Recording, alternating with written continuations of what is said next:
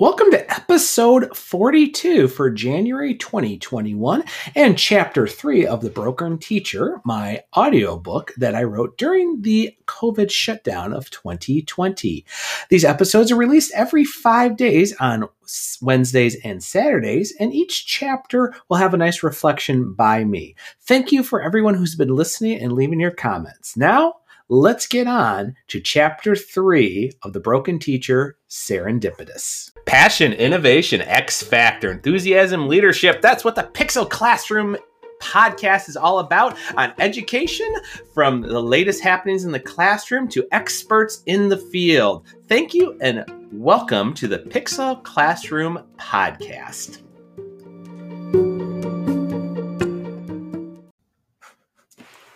On a Friday in May of 2012, I was checking out my student email on a local computer at the elementary school I was working for. I opened up the email and read this.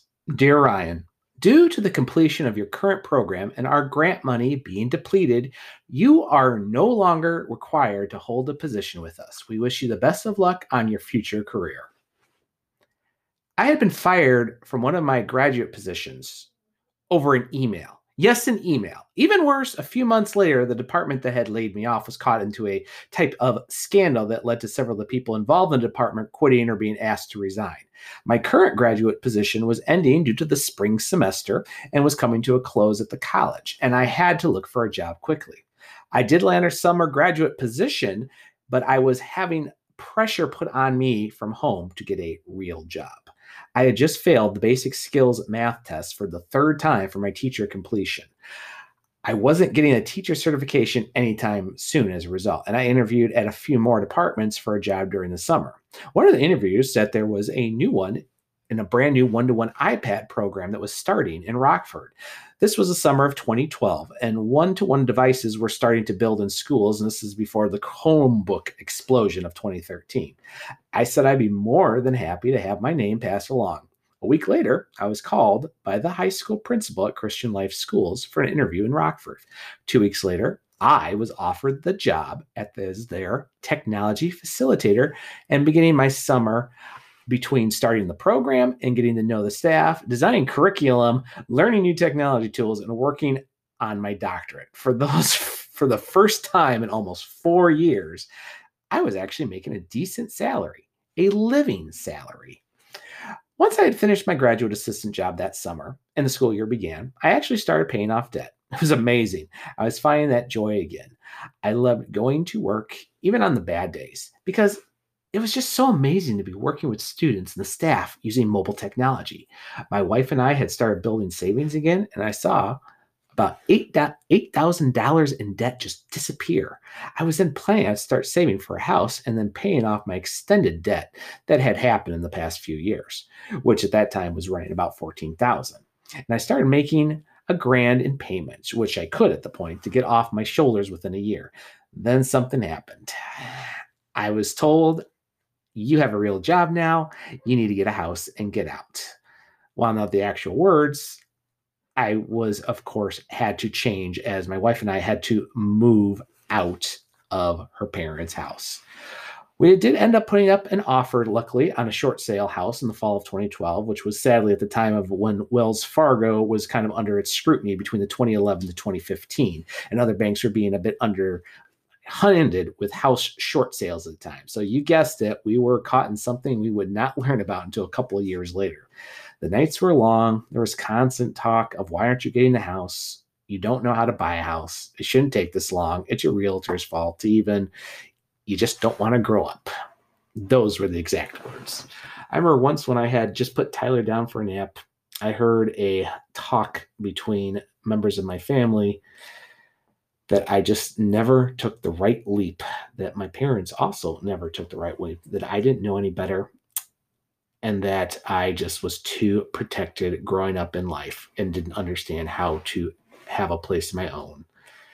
I remember lying on the floor hearing all this happen, stressed out of my mind, crying as I heard it. I never had felt so hurt. I got to the point we actually started looking for an apartment, even though our money was kind of tied up in the house for more and more days, but it just wasn't an easy time at all. Finally, in April of 2013, after my wife and I had gone in for a hospital visit where she needed some basic surgery taken care of, the bank finally cleared everything and we closed on the house following money, and we're finally on our own in the summer of 2013. I remember the first true day I woke up after everything in the house was painted, moved in, and the first two mortgage payments had gone through. I felt free and that life was going forward again. Now, granted, they were still a paycheck to paycheck family, including screw ups with previous owners and electric bills and other stuff in the house falling apart. And I'll never forget this one cold day in October from a transition problem with our electric bill where it was shut off, thinking nobody had bought the house. But we got things figured out after a while, and soon better days came ahead.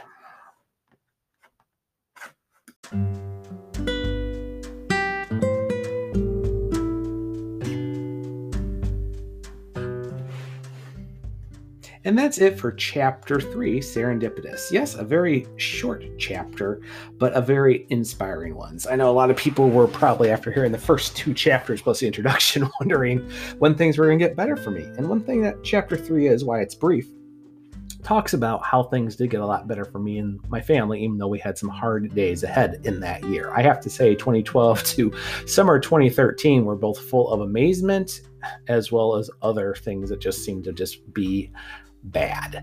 It's very hard now looking back at it now so long, because at the time of this recording, it's been 8 years almost since this all went down. But it's amazing how we always talk about how we survive our worst days and we're still here, and yet we still have bad days. Something that was really interesting about 2012, as you heard, including my loss of a graduate position through an email. And I have to say, I had never lost a job through an email. Usually I was talked to or put into an office, even if it was from budget cuts or it was time for things to move on or temporary employment. But I never lost a job over an email. I just remember just feeling like my whole world had crashed that day when I tricked that email, and I was in the library at my elementary school at that time, a wonderful school, by the way, over in St. Charles, of all places. I'm not going to mention school in here, but it was just a wonderful school. And I just remember getting up, and my librarian and my assistant librarian just said that it looked like someone had ran me over with a car is how I looked. And it's just amazing how much problems had happened at that time. But it was amazing how the scramble happened, finding that other summer graduate position with the NIU STEAM Read. By the way, you can check out their podcast. I'll leave that in the show notes below. But it was amazing. They took me in, and then finding that job at Christian Life in 2012 to start their iPad program was just so amazing. And I got to tell you, there were some crazy, stressful nights, but I had so much fun and joy. And I thank everybody at CLS for helping me through those 3.5 years I was at that school, because you guys really made a difference in my life and got me through those days waiting for the house, waiting through other things, learning how to get things budgeted again. It was a crazy time, but it was also a loving time. So anybody hearing the podcast from this, thank you so much for being there for me during those times. And on that note, guys, I am going to call it for chapter 3 of The Broken Teacher. Please check out our next episode coming very, very soon as I bring chapter 4, Becoming Inspired. And on that note, guys, I'll see everybody later on the Pixel Classroom Podcast.